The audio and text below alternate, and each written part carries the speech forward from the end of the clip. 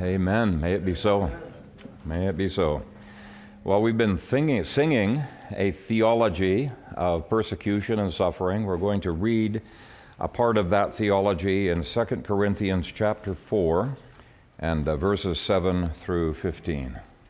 But we have this treasure in earthen vessels, that the excellence of the power may be of God and not of us.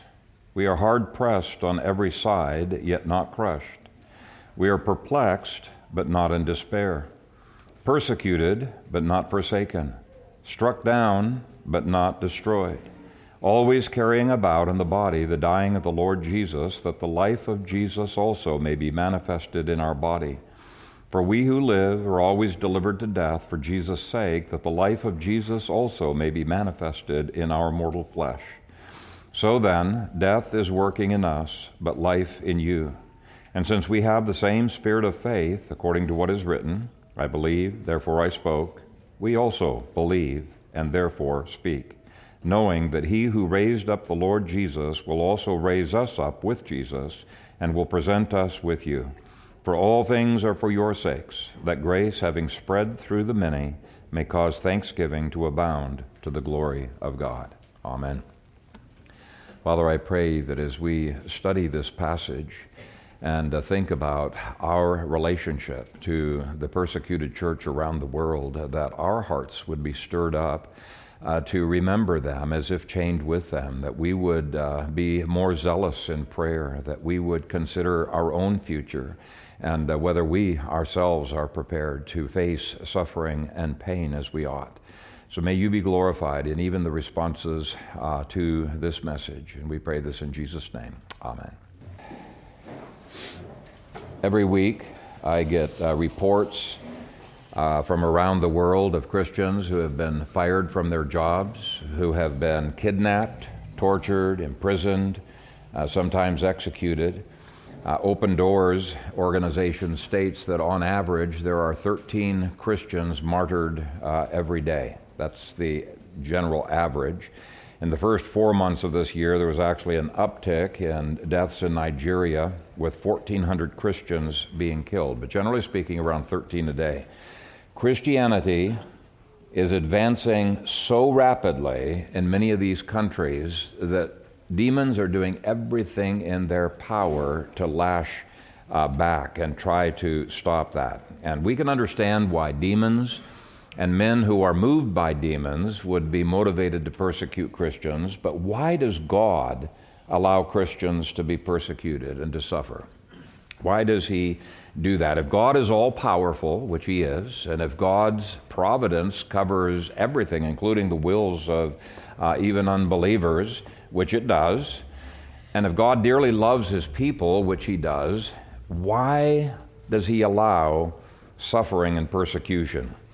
This past week, I did a rough outline of 24 biblical reasons why God allows the church to suffer and be persecuted, and each of those reasons is totally consistent with God's love. James 1 says that God uses these things to promote maturity, endurance, wisdom, humility, and even opportunities for rewards in heaven. In fact, those rewards are so great that many people in the early church longed to be martyred. They hoped that they would be martyred. By the time I had finished meditating on all 24 reasons, I could see why the theology of suffering that the underground church in China has is far more biblical than the theology of suffering, or the lack of the theology of suffering in the West. We try to avoid all suffering. We try to shield our children from all suffering. And I want to give you just a tiny hint, one little reason why that is probably not a good idea.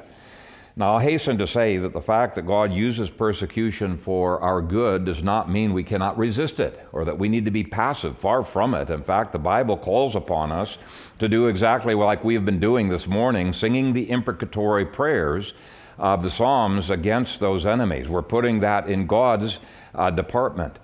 But I do want us to, this morning, look at a very interesting reason why God allows persecution. It's given in the passage we just read. We're going to begin with the theme verse, which is verse 7. That one sets the tone, so I'm going to spend a little bit more time on it. It says, "But we have this treasure in earthen vessels, that the excellence of the power may be of God and not of us." Now, there is debate among scholars on what that treasure is, but most scholars think that the word "this" in the phrase "this treasure" settles the question, and I totally agree with them. It has to refer back to what he has just been talking about in verse 6. Verse 6 says, "For it is the God who commanded light to shine out of darkness, who has shone in our hearts to give the light of the knowledge of the glory of God in the face of Jesus Christ." And so, the same God who said in Genesis chapter 1, "Let there be light," and there was light, has shone his light into our hearts. And that means that our new life is just as miraculous a work of God as the creation of light in Genesis 1 was. And that grace which brings light and enables us to know God ushers us into repeated face-to-face communion with the Lord Jesus. That gospel light is a treasure of infinite value. And every one of you who is believers has that treasure within you. And commentators point out that this brilliant light of verse 6 initially only shines inside of our hearts. It is hidden. It is hidden. It cannot be seen unless the lid is taken off of the clay pot, or unless there are cracks in the pot through which that light can shine. When others notice the power and the light that transforms us, they're not going to credit that to the clay. They're going to credit it to the light, right? To something else. We're just a clay pot.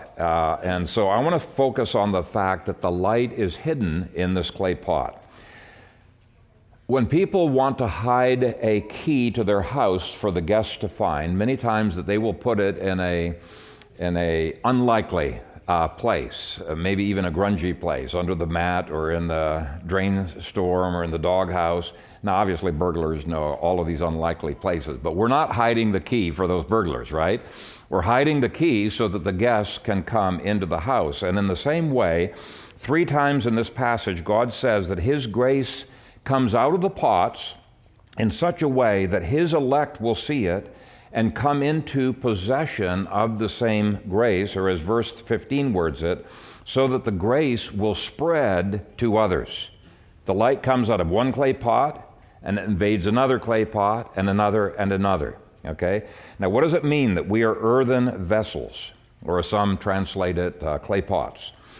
The Amplified Bible draws out the meaning of verse 7 this way: "However, we possess this precious treasure, the divine light of the gospel, in frail human vessels of earth, that the grandeur and exceeding greatness of the power may be shown to be from God and not from ourselves." Now, our frailty is symbolized by calling us earthen vessels, or clay pots, as some translate it. Clay pots are not particularly impressive. They're drab, they're fragile, they're very easily broken. They have no life or strength in their own. They're simply holding the light, they're holding the treasure, they're holding the power of God. And so calling us earthen vessels is a beautiful metaphor of Christ's statement that without Him we can do nothing. But verse 7 goes on to say that God did it this way so that people would eventually glory in the treasure and not in the pot. If you stumbled upon a pot that was full of gold, you'd be glorying in the gold, not so much the clay pot, right? And in the same way, when others see us, when they see the pot glowing from grace, or when they see His transforming power in our lives, God alone will get the glory. So the New King James Version of verse 7 says that the excellence of the power may be of God and not of us. And that's a key phrase. God wants others to see that the power that has changed us is of God and not of us. How we face and handle suffering is of God and not of us. How we handle blessings is of God and not of us. Now here's the thing. People don't tend to notice the treasure that is in the clay pot unless the lid is open. In other words, unless we boldly and verbally share the gospel, or unless there are cracks in the pot, in other words, something that showcases God's supernatural grace without words. Now, Paul himself was an open book. He always had the lid off of his jar. He's always sharing the gospel.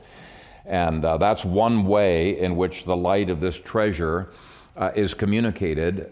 But this passage is going to list a number of other ways in which the reality of our Christianity is going to shine through the cracks of our frailty. And this is, by the way, the same message that you get in the Sermon on the Mount, where Christ called us to live in such a way that people could see God when they see our good works and therefore glorify our Father who is in heaven. When they see us loving our enemies who are persecuting us, they realize this is not merely human. There is something supernatural going on here. And so maybe this message that they're talking about, the gospel, has something to it. After all, why else could we explain that they can bless their enemies when their enemies are cursing them? Why else could we explain that they're willing to lay down their lives rather than to deny Jesus? And so there's the verbal, there's the nonverbal, and when we verbalize or when they see the light shining through, all that the non-elect see is a clay pot, and it does not impact them positively. When the clay pots shine forth, many times actually they continue to hate us even more because we're so different.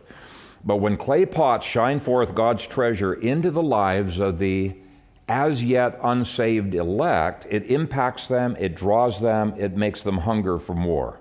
And God is willed to use the sufferings brought on the church in a way that none of those sufferings will be wasted. So that's kind of the background, and he's going to give 9 supporting points to illustrate how this all works out in practical ways. First, in verse 8, he says, "We are hard-pressed on every side, yet not crushed." Now that's a testimony to grace. Paul might have preferred not to be hard-pressed on every side, but God allowed that to happen so that the reality of God's grace having transformed Paul could be seen by everybody who looks on.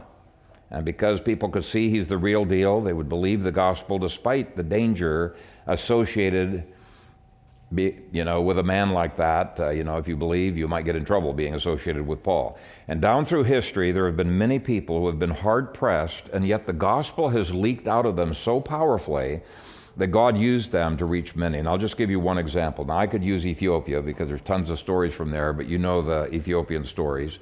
So I'm going to use the country of Nepal. In 1960, there were 25 Christians in Nepal total. Today, there are estimated anywhere from 2 to 3 million Christians in Nepal. Now, that's astounding. In this 61 years, it's grown from 25 Christians to 2 to 3 million. And God has used very, very creative means to accomplish this, often as a direct result of persecution. You've heard the phrase, the blood of the martyrs is the seed of the church. And people say, well, surely that's not going to grow the church. That's going to kill the church. But God does use even martyrdom to grow the church like crazy. And the Church of Nepal is a beautiful testimony to every one of the points in this sermon. It's people seeing clay pots, but they're seeing the grace of God shining through those clay pots. And I'll tell you just one strand of that story of Nepal. Back in the early years, an unbeliever from Nepal was studying in a university in the States, became converted through evangelism on the campuses, was discipled. When he went back to Nepal, he immediately started preaching the gospel and planted a church, was almost immediately imprisoned and thrown into jail for, who is an undeterminate length of period along with his congregation. Now, if you think that American prisons are bad, and they are, I'd hate to be in an American prison, but if you think they're bad compared to Nepalese prisons, they're paradise.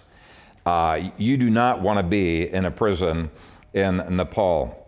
But even though this man had been hard-pressed by difficulties every day, including severe persecution from fellow inmates, God's grace kept him from having a crushed spirit, and it made fellow prisoners wonder what is different about them. They could see God's grace leaking through the cracks, and they asked him a reason of the hope that was in him. He immediately took off the lid and preached the gospel to them, and many became converted, and he planted a church in that prison. Well, eventually the guards realized this guy is kind of dangerous, and so they transferred him to another prison. And during the time that he was imprisoned, he was transferred to 14 different prisons, planted 14 churches, representing every language and ethnic group in Nepal. And when those prisoners were released from prison, they too were clay pots, showcasing the marvelous treasure of God's grace in ways that made the church just grow like crazy. Anyway, after 14 prisons could not crush his spirits, which is what demons try to do to us, they want to crush our spirits, the man was finally sent to an insane asylum. I mean, talk about being hard-pressed on every side, but he was not crushed. He started casting demons out of the people in the insane asylum, and people would come to him and pray for healing. He would heal them, and as a result, a church was planted in the insane asylum. So here's my question. What happens to you when you are hard-pressed? What do people see? Is it only a clay pot that they see? Or do they see the treasure of God leaking through that clay pot as they crack you, as they jostle you, as they push you around? Okay? That's a question we need to be answering this morning. How you react to the pressures of life showcases whether you're merely a clay pot or whether you are a clay pot with priceless treasure inside the powerful grace of God. Do we exhibit the supernatural? Okay, another crack in Paul's clay pot that allowed people to get a glimpse of the treasure within him was that Paul did not react to the difficult circumstances around him with despair. He was puzzled, yes. He was perplexed by what God was doing, but it never made him lose his trust. And this too showcased the fact that Paul lived by grace rather than by his fleshly abilities. He says here that he was perplexed, but not in despair. William Carey was a missionary who had numerous setbacks and yet handled them in faith. We do not know how the great fire that's referred to in his biography happened, whether it was arson or whether it was an accident. He certainly had plenty of enemies. But whatever the source, that fire could have left him in despair because years and years of work went up in flames. He was not just a missionary, he was a great linguist and a translator. And he had worked for years on translation work in India. He had various Indian translations which were all ready to print. He had made the Canarese New Testament, 2 large Old Testament books in Sanskrit. He had made a Bengali dictionary, a Telugu grammar, a Punjabi grammar, and the magnum opus of his linguistic life, a well-advanced dictionary of Sanskrit. Now, he had brought all of those manuscripts to this building where they had typeset and everything in order to be published, and somehow the building, everything went up in flames, including the new typeset for both Chinese and for Tamil, I think it was. And they didn't have copy machines back in those days, so even the originals were lost. And Carey said, nothing was saved but the presses. This is a heavy blow, as it will stop the printing of the scriptures for a long time. Now, does any of that make any sense? Why would God allow all of this stuff to be lost when the scriptures could have gone out so freely? Why would God allow years of efforts of this linguist to go up in flames? Well, Carey was convinced if God takes things away from us, it must be for our good.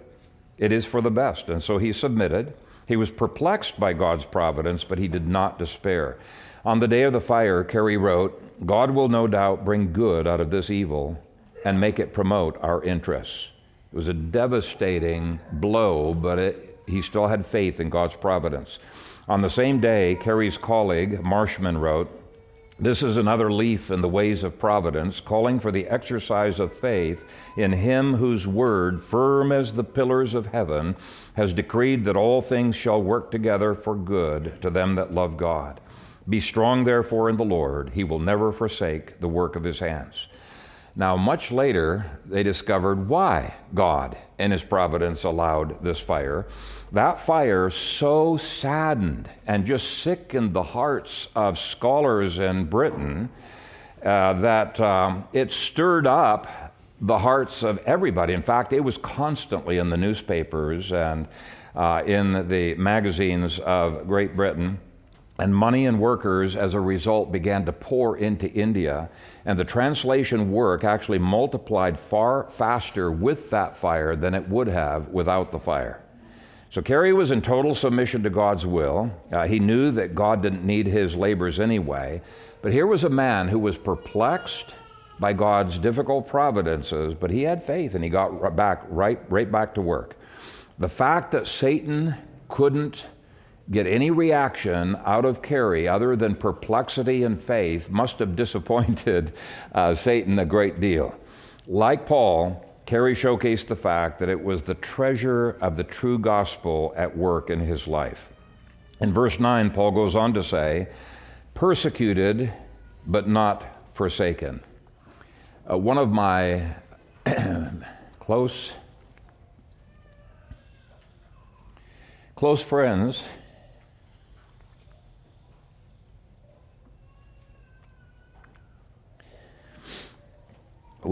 friends in an underground country that I will not name sensed God's presence with him as the police were just systematically breaking all of the bones in his feet. And then they tied him up, stretched him forward so his back would hurt, and it was in the freezing rain. He's just shivering like crazy. And he prayed to God,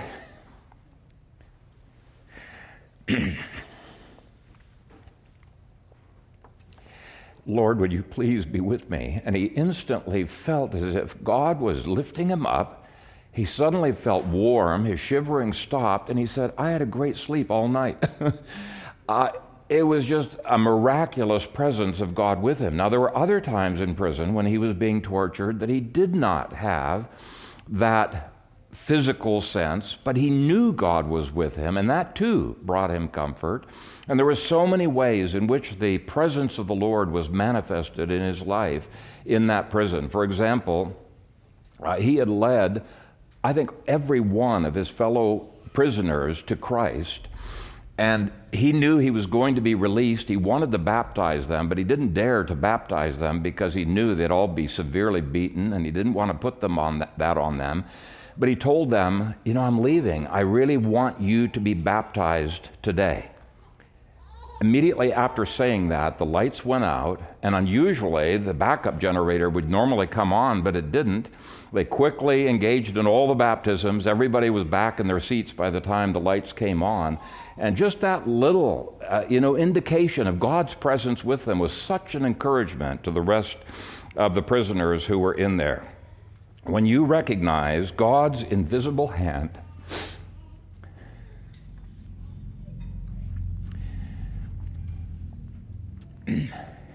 in the small providences around you, it can bring encouragement, just like this tangible and audible presence did.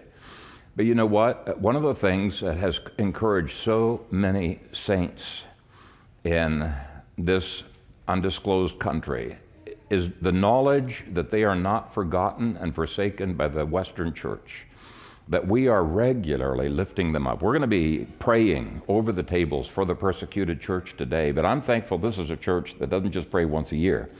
We pray every week. We highlight the persecuted church every week.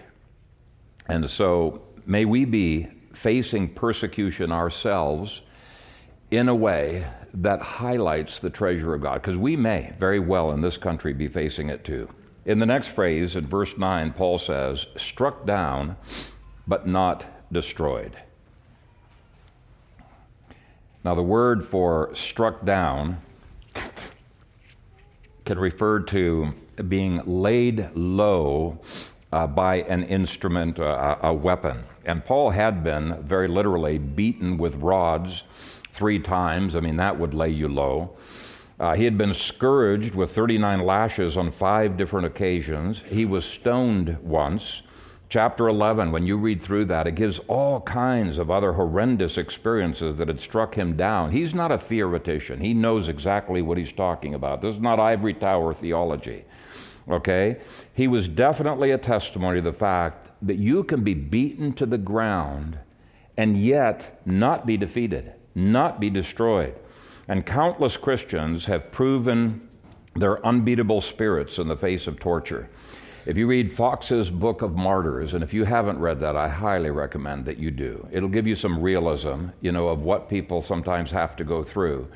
But if you read that, you will see numerous accounts of people being struck down, even martyred, and yet amazingly manifesting the victory of Christ and manifesting, forgiveness of their persecutors, love triumphing over hate. Richard Wurmbrand related how his tormentors tried endlessly to shake his faith in God, and they couldn't. And they sometimes would ask him, "What is going on?" And he would say, "I'm praying for your salvation." And again, there's so many ways in which this treasure of grace is manifested in persecution in ways that it would not be manifested if we did not go through sufferings.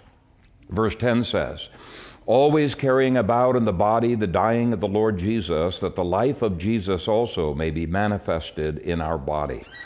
Now, the word for dying is not the normal word for death, which is the Greek word thanatos. This is the word necrosis, which indicates the deterioration toward death that goes on in our body. All of his sufferings were contributing to the deterioration of his body and eventual death. But what is cool about this expression is that in both death and in life, Paul is identifying with Jesus. He experiences his union with Jesus, not just in his spirit, but in his body. And let me break that apart. Paul says that the supernatural display of Jesus was always experienced by Paul, not just once in a while. Well, that means we can always experience this treasure, this grace, this supernatural within our lives, whether we're on a high with blessings from the Lord, whether we are going through suffering. And it's in the body, not just in the spirit. He says, carrying about Christ dying in his own body, as well as carrying about his resurrection power in his own body. Again, it's experienced in his body, not just his spirit.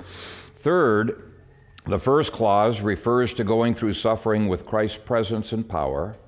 The second clause refers to the times he was strengthened and healed, and he was healed many times, by God's resurrection power. So this means that both the suffering and the healing manifested the treasure of God's grace to himself and to others. People could see the treasure. They could see the supernatural light of God's grace in both suffering and healing. Now, people love the first part and almost only quote the first part of Philippians 3:10, which says that I may know him and the power of his resurrection. And we say, yes, yes, yes. We want to know the power of his resurrection. That's only half of the equation. It's a beautiful half of the equation. But here's what the full verse says, that I may know him and the power of his resurrection and the fellowship of his sufferings, being conformed to his death.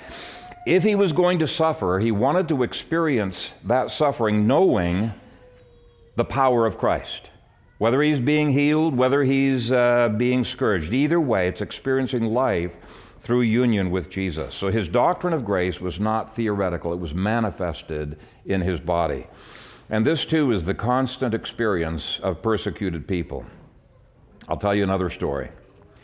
Esther was a teenager, kidnapped not too long ago, sometime, I think in the last year or two. Gary could probably correct me, but captured by Boko Haram, a branch of ISIS in the country of Cameroon. She was gang raped and abused.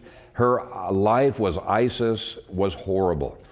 Many unbelievers commit suicide in those circumstances, and she was an unbeliever at the time. She too had no hope. But somehow she managed to escape after she became pregnant. But sadly, when she came back to her village that she had been kidnapped from, she was a pariah. The non-Christian villagers didn't trust her, wouldn't accept her baby. She was all alone in the world until someone introduced her to Christ, and she was able to face her torments by Christ's power. Now, it didn't happen instantly, but there was healing she experienced in her conversion, and there was a constantly growing sense of Christ's grace sustaining her and changing her. They had a very cool ceremony at her conversion. They had her very literally write on pieces of paper her shame, her suffering, her sorrows, her anger, her pain, her doubts, everything negative. She just wrote it down on paper, and then she pinned it at the bottom of a cross, and that represented Jesus, who also suffered on our behalf and who's going to take these things away. And then the elders burned those papers as a kind of a visual helping her to find peace with God, and she did. Even though her villagers continued to ostracize her, even though the outward torment had not ceased, the villagers began to notice something had completely changed in her. As Open Doors stated in a recent posting, this teenage mother who had endured unspeakable agony at the hands of a brutal regime was surprisingly, impossibly at peace. Some of these people who used to mock me now ask me my secret, Esther says. I tell them, I forgave my enemies and now trust God to take vengeance in His time. And I like the fact that she didn't ignore the need for vengeance, right? But she said, Lord, you're my avenger, and that freed her up to love her enemies. In any case, hers is another illustration of the light of that inward treasure being let out in two ways. One is by speaking, and the other is by a changed life. God's life was shining through the cracks of this clay pot. In verse 11, Paul says, For we who live are always delivered to death for Jesus' sake, that the life of Jesus also may be manifested in our mortal flesh. There it is again, in the flesh, in the clay pot. The clay pot is being cracked so that the treasure of Jesus might be manifested there. This is definitely not a Joel Osteen message of happiness, peace, and prosperity, right? Everything going well. The we refers to all of us who live in Christ. Satan and his demonic hosts are always seeking our destruction, and if they can use human agents to accomplish it, they will. Jesus said that if the world hated him, it is guaranteed the world will hate us as well. And so we ought not to be surprised if we start receiving persecution from the government, or you receive persecution from your work, or from even unsaved relatives or neighbors. Identification with Christ means identification with the one against whom the world, the flesh, and the devil are fighting. You're identified as enemy as well. When they see the treasure, they are going to hate it. Now, in contrast, when it's God's time, when the as yet unsaved elect see the treasure, they yearn for it. They are drawn to it. They desire to have the same supernatural attributes of the Holy Spirit that they don't have, but they see you have. And so Paul says this being delivered over to death is allowed by God so that, here's the verse, that the life of Jesus also may be manifested in our mortal flesh. And again, you cannot spiritualize away, say, oh, that's just in your spirit. This is in the flesh. And that can refer to healings. It can refer to restored strength that has been torn down, and Paul received that a number of times. He was actually resurrected sometimes. Or it can simply be that God's allowing the suffering so that others will see Christ in us. And I think a very vivid example of seeing Christ in those being delivered to death occurred in 2015. Now, in this case, they weren't rescued. At least from one perspective, they weren't rescued because they died. But from another perspective, actually, they were rescued because they went straight into glories of heaven. At least those of them who were definitely believers. There is a huge evangelical movement, even among the Copts there in Egypt. So it depends on how you look at it. But I want to focus upon how they faced death with joy, peace, and confidence. Their demeanor was a testimony to millions, and you may have even seen the video, which exhibited a parade of 21 terrorists they're all dressed in black, they're leading 21 Egyptian Christians dressed in orange jumpsuits along the beach to have their throats slit on video in Libya. And the peace with which those men faced death was mystifying to many. It ended up being watched by millions, and this was ISIS itself who allowed that. Well, within 36 hours of the executions, the Egyptian Bible Society put out a tract, Two Rows by the Sea, contrasting the two rows of men. And so they had a clear gospel message and scriptures that were in there. And then they had a poem that I'm going to read to you, and there was about 1.5 million copies that were distributed almost immediately. It had a major, major impact. Here's the poem at the end of the tract. Two rows by the sea. 2 rows of men walked the shore of the sea on a day when the world's tears would run free. One a row of assassins who thought they did right, the other of innocents, true sons of light. One holding knives in hands held high. The other with hands empty, defenseless and tied. One row of slits to conceal glaring dead eyes, the other with living eyes raised to the skies. One row stood steady, pallbearers of death, the other knelt ready, welcoming heaven's breath. One row spewed wretched, contemptible threats, the other spread God-given peace and rest. A question: who fears the other? The row in orange, watching paradise open, or the row in black with minds evil and broken? And I think that's a good question. Who fears whom? We need not fear martyrdom, but demons definitely fear fearless men like those 21 martyrs, because demons know the priceless treasure, the brilliant light that at least some of them had within them. Verse 12 says, "So then death is working in us, but life in you." In other words, a direct result of Paul's dying was producing life in other people. Who wouldn't be willing to die if you knew a bunch of other people would be saved? Who wouldn't be willing to suffer if you knew a bunch of people would be saved as a direct result of your suffering? I think we would be.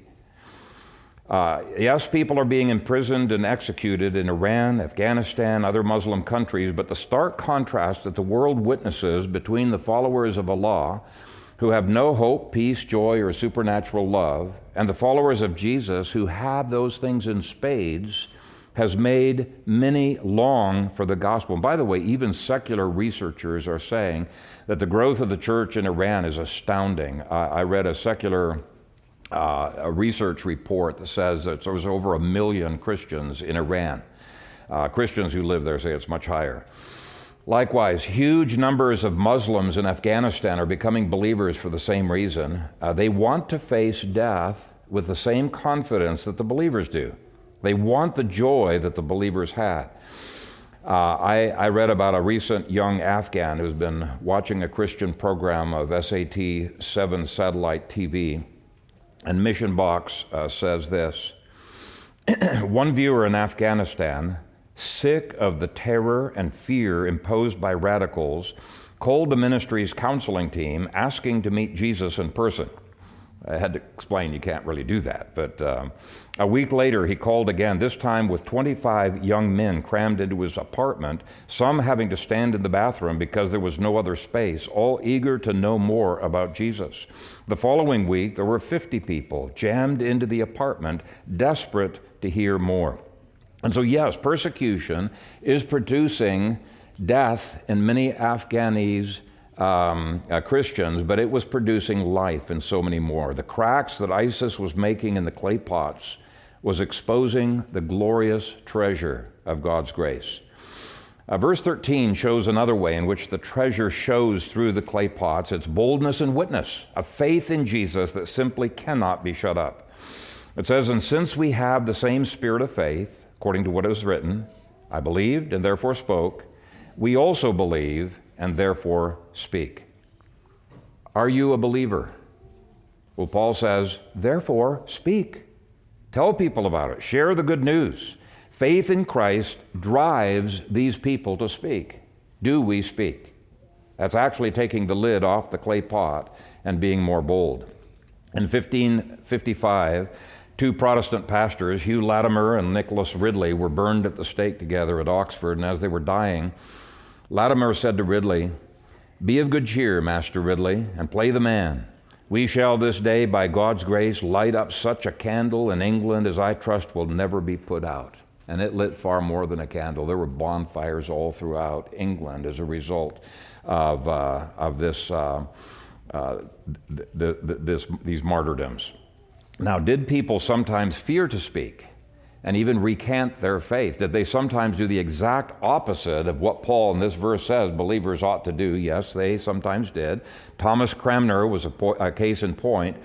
He was a very important leader in the Reformation, and when the Roman Catholic Queen Mary, known as Bloody Mary, came to power, he was imprisoned, and under enormous pressure, he finally signed a recantation of his faith, hoping to save his life, and he immediately regretted it. Now, Queen Mary hated him so much because of what he had done that she wanted him executed regardless of his recantation. And so on the day of his execution, he was given an opportunity to speak at St. Mary's church, and everybody expected he's going to talk about his recantation, and he's so sorry that he left Rome.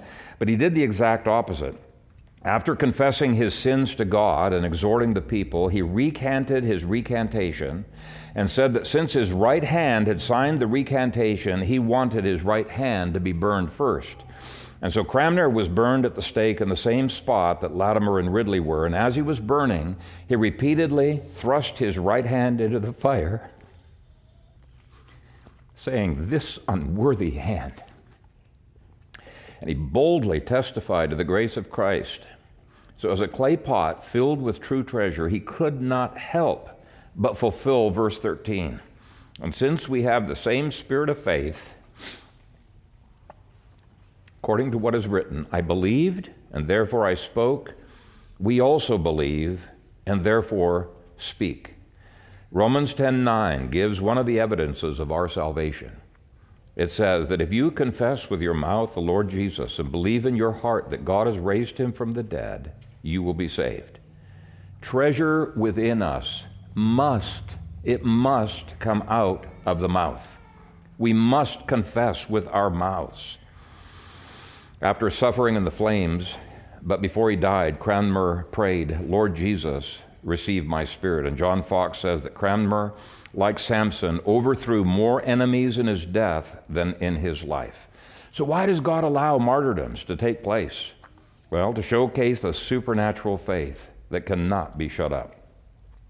Verse 14 ends these series of supporting points by stating that martyrdom can be a testimony to anyone that we know death is not final. We can face death with boldness and courage. And actually, out in Ethiopia, funerals were probably the means of more growth of the church than any other means of outreach, because when people would go to pagan funerals, they would cut themselves and wail and scream in hopelessness.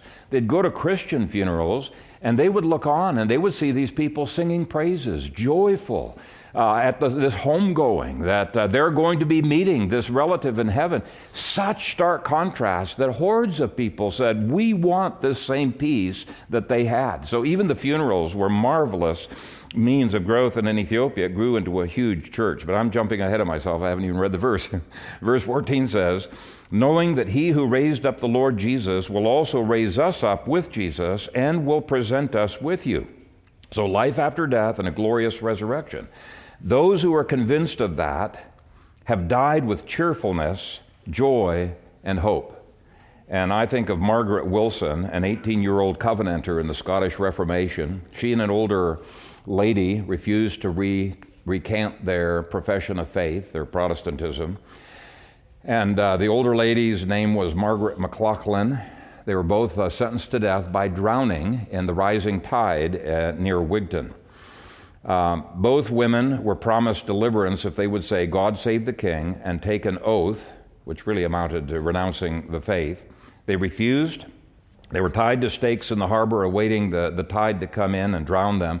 And in order to intimidate the younger girl, whom they hoped would recant and they could save her, they put the older woman out further so that as she slowly drowned, it would put fear into the young lady and she would recant. But it actually had none of that effect. And I'm reading from the book, The Sufferings of the Church of Scotland, by Robert Wadrow.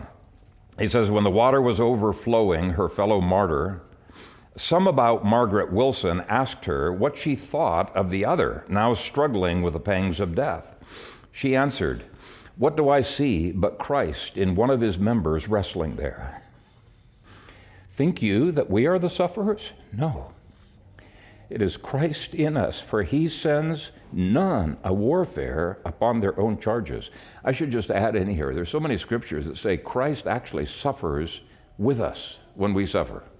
That's one of the most amazing things. How could a glorified person, Jesus is a glorified person, how can he suffer?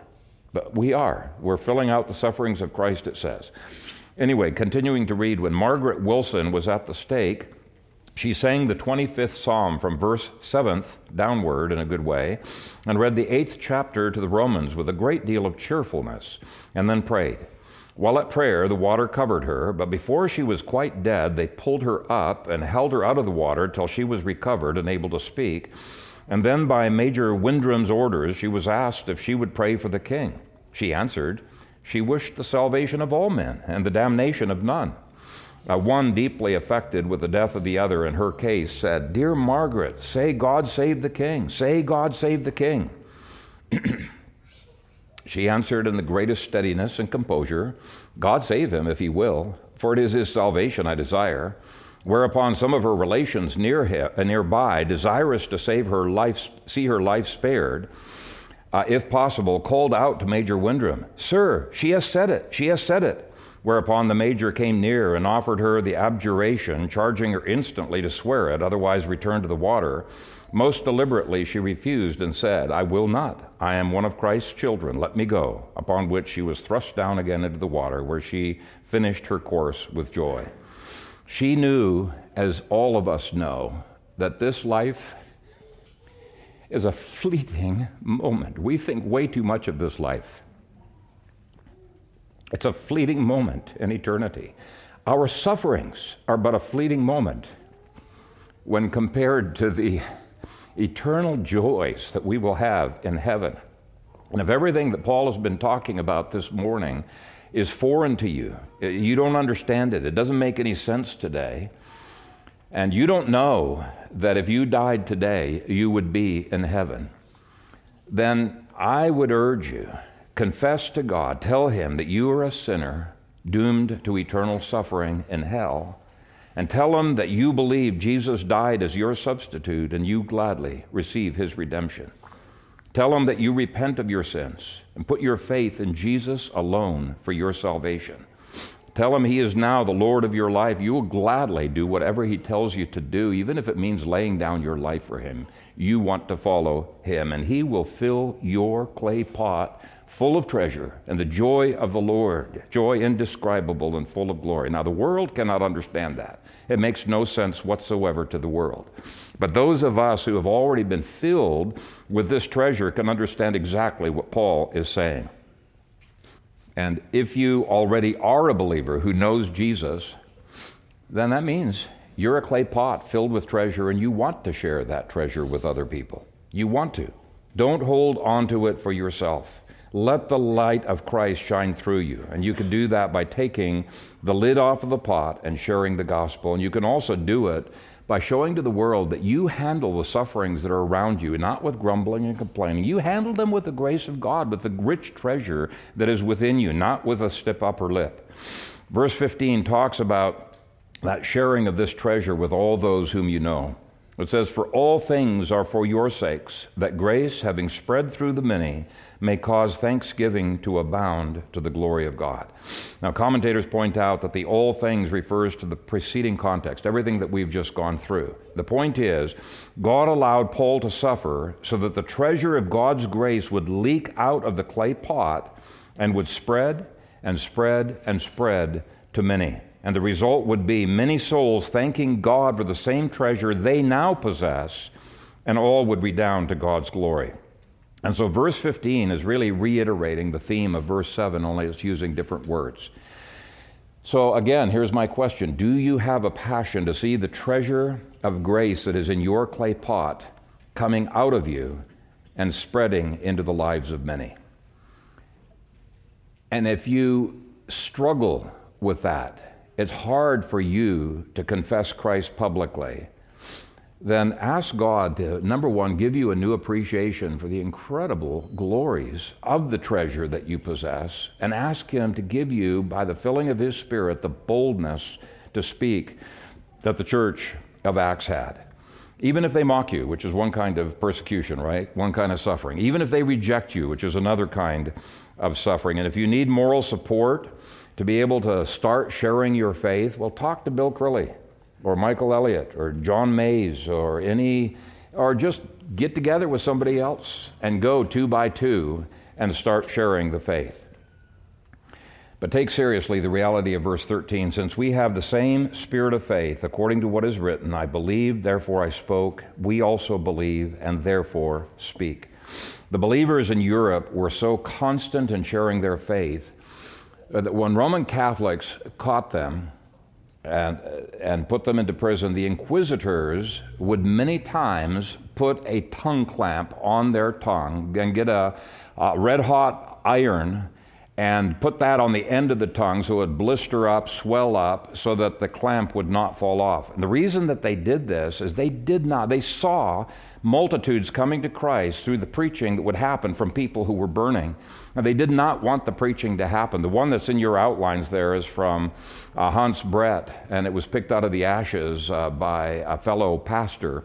But even that was a testimony that these people, without physical force, could not be shut up. This is what God's grace within us does. It wants to share the treasures.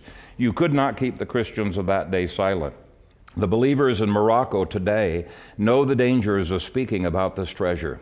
They know it very well. Persecution, even death, could be the result. But those Christians cannot help but share the message. The past few months have seen some college students going from city to city in Morocco, sharing as they're able with people who are willing to listen. And one of the teams found a young man who was quite willing to listen, and they read half of the Gospel of John. I mean, any of us can read, right? Just have somebody sit down, read. They read half the Gospel of John. He was very interested, wanted to believe, but he was scared to death to do so because he knew if he believed that he'd be persecuted and probably he would be put to death. I don't know how many weeks later it is. Gary might know the number of weeks, but it's fairly recently. They met him again. They read the second half of the Gospel of John, and he just bowed his knees before Jesus, gave his life to Jesus, knowing full well that that could mean his mortal death, that his body would be afflicted. I don't know his name. Pray for him. We're just calling him Abdul. Okay? Abdul and many others like him have just had their clay pots filled with treasure, a treasure that they are now burdened to share at great peril to their bodies. So may God stir up the whole church of Jesus Christ to have the boldness of these Christians of the past and of the present. Amen.